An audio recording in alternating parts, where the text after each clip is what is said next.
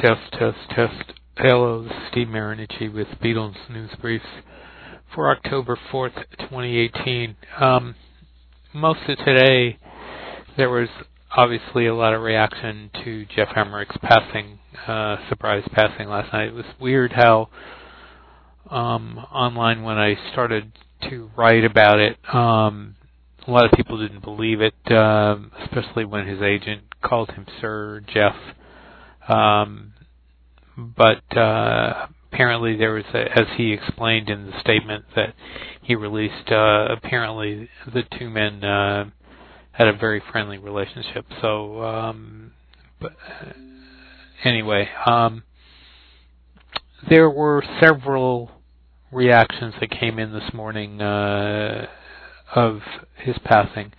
I'm not going to read them all. I've got quite a few of them here, but I will read a couple of them. The Beatles posted, "Our thoughts are with the family and friends of Jeff Emmerich, who has sadly passed. Jeff's work as an audio engineer on their music was integral, resulting in multiple highly deserved Grammy Awards." Paul McCartney posted on Twitter, "Woke up this morning to the sad news of Jeff Emmerich's passing. He was a great engineer and friend, and even though the Beatles had many great engineers over the years, Jeff was the one," and he put one in capital letters. "He was smart, fun-loving, and the genius behind many of the great sounds on our records. I worked with him after the Beatles, and it was always fun, and the sounds he managed to conjure up were always special. Having seen him earlier this year when he came round to our studio, I'm shocked and saddened to have lost such a special friend. God bless you, Jeffrey. Love, Paul."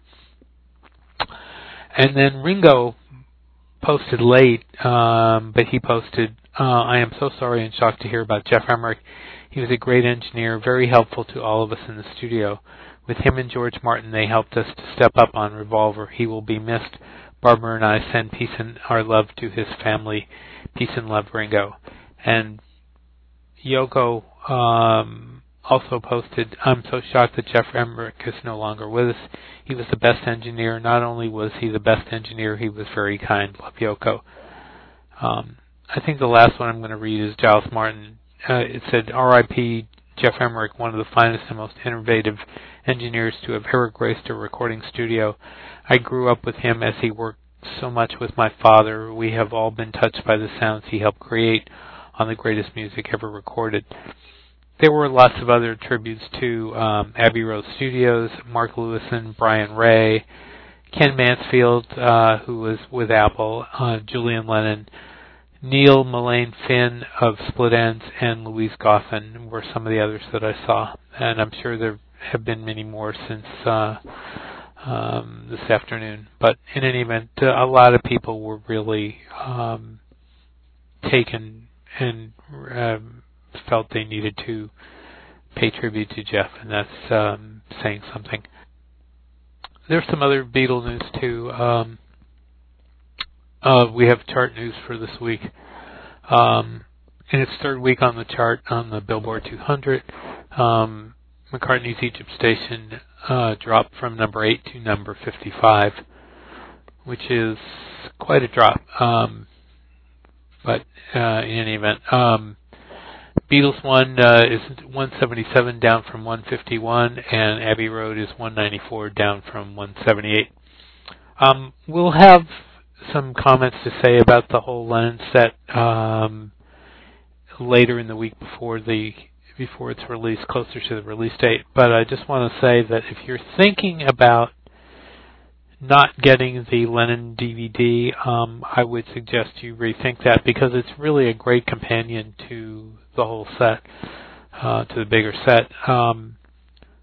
The Lennon Imagine film, if you are unaware, is basically a bunch of music videos of both John and Yoko, of songs by both of them, the second part of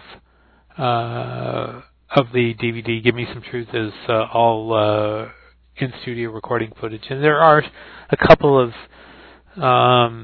clips added to the double DVD Blu-ray. I wish there would have been more, but